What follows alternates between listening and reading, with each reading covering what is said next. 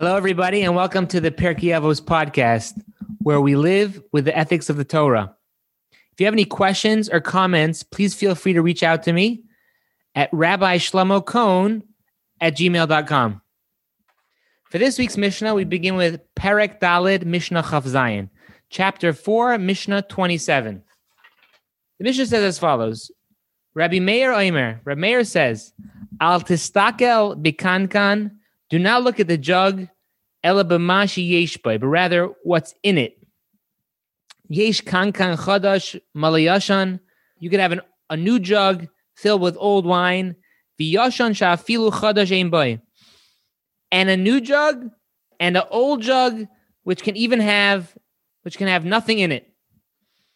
2 points. Number one is there's an expression: don't judge a book by its cover. So the Mishnah is changing it a little bit. Don't judge a jug on the outside of the jug, because you could have some jugs that are older and have new wine in it, and you could have some old jugs that have nothing in it. On the simple understanding, the lesson is don't judge a book by its cover, which we all do a lot of times. You know, if depending how good the cover looks, that's if we decide if we want to take it out of the library or not. We should try to look beyond that. Try to look at the content, what's under the book, what's in the book. It's interesting because the last Mishnah, it was really the opposite. What did we say in the last Mishnah? Let's review for a minute. We said before that a person who learns from a young person, he's like somebody who eats unripe grapes. And a person who learns from the elderly, it's like you're drinking delicious old wine. So the Mishnah seems to clearly indicate that there's a benefit. It's better to learn Torah from an older person. And we explained other meanings to the Mishnah as well, but we're explaining on a simple level. The last Mishnah tells us there's a certain benefit to learning from the elderly. Now, this Mishnah, the second Mishnah, tells us the opposite. We're saying don't judge a book by its cover. Rather, what's inside of it. Don't look at the jug. Rather, look what's inside the jug. Now, you could ask a question. How do you reconcile these two Mishnahs? But before we do that, let's look at our Mishnah first. We're saying how we shouldn't let the appearance of somebody fool you. That's one lesson. Don't let the appearance of things trick you into thinking something else. I'm sure we all have experiences with people that they dress a certain way, they act the part, but when it comes to the actual person, they're different than what they're representing. You have other people that they're very unassuming, and you could assume that they're somebody who they're not, just in the way that they're presenting themselves. We shouldn't stereotype. We have to be careful not to stereotype. We have to judge by the content, what's inside. Now, at the same time, though, even though the Mishnah is telling us to look beyond the appearance, we have an obligation ourselves to present ourselves in the best way possible. So it's twofold. On one hand, we have to look at others by looking beyond the externals. On the other hand, we ourselves have an obligation to present ourselves in the best way possible.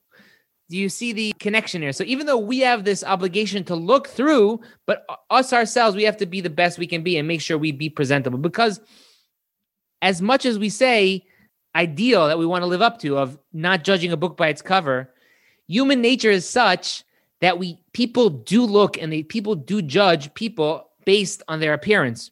So therefore, we have to do our part to make sure we look presentable. So we should look the part. And it's really more than that as well. It's not just the reason why we have to be presentable and act our part is not just because of how other people are going to think of you. That's not the reason. That's not the only reason. There's another point as well. Because when we present ourselves properly, we dress nice, for example. So then we're going to feel good about ourselves. Think about this. What's the reason that a officer in the army wears a uniform or a policeman wears a uniform?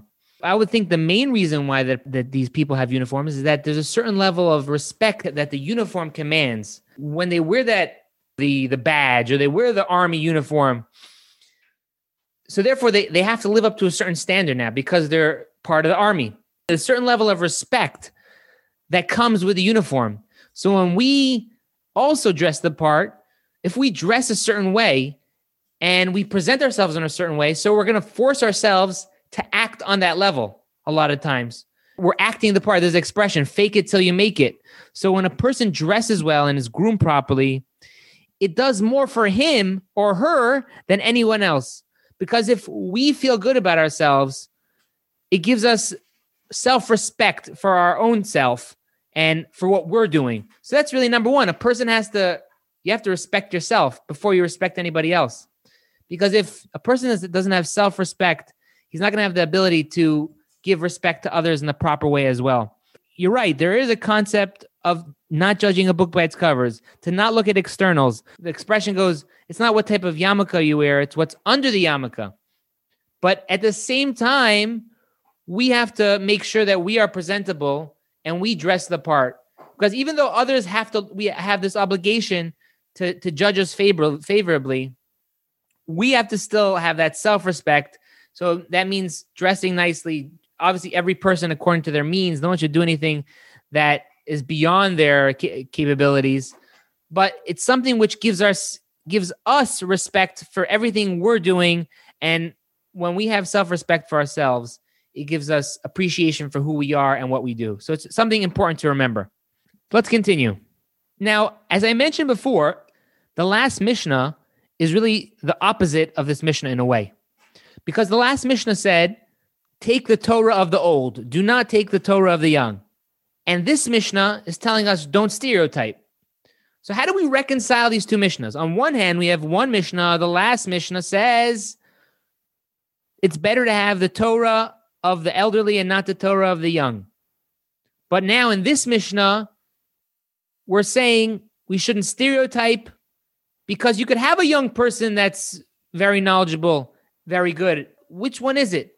Do we stereotype or do we not stereotype? How do we reconcile the two Mishnahs? That's the question. Or which Mishnah is right? That's really the question over here.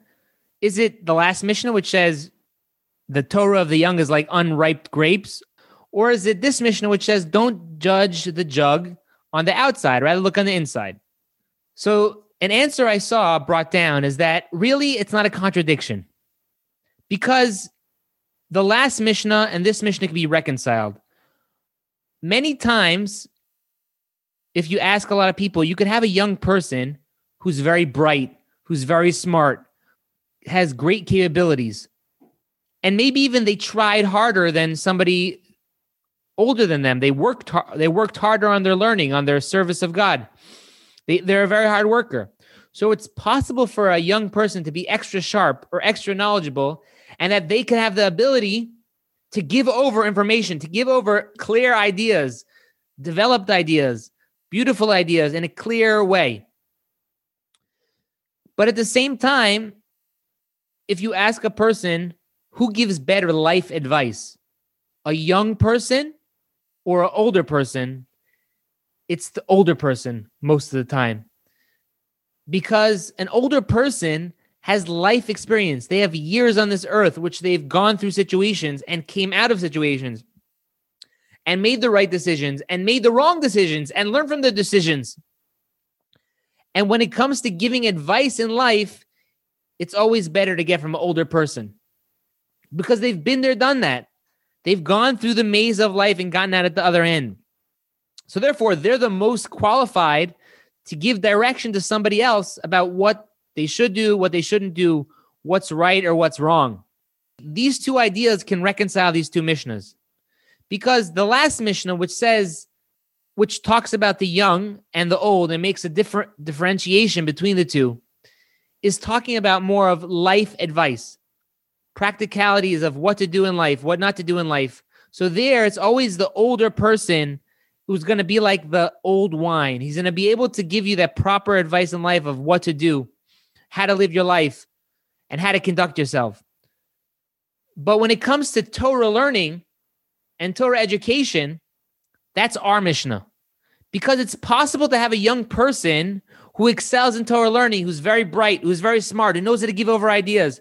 They could be qualified, even more qualified than an elderly rabbi to say Torah, to teach Torah. So it comes out now that it's not a contradiction at all. Because when it comes to the actual life advice, it's always better to have the older generation. But at the same time, when it comes to actual Torah knowledge, we shouldn't stereotype. We shouldn't just judge somebody and write him off because he's young, or he doesn't have a beard, or whatever the reason is, or the way he looks. You shouldn't write people off because they're so young. You should judge the person by the content and not by the externals. And that's how we reconcile these two Mishnas. So they both can fit. It goes well together. And that concludes this week's Mishnah on the Perkei Avos podcast. If you have any questions or comments, feel free to reach out to me at rabbishlomocohn@gmail.com. Have a great day.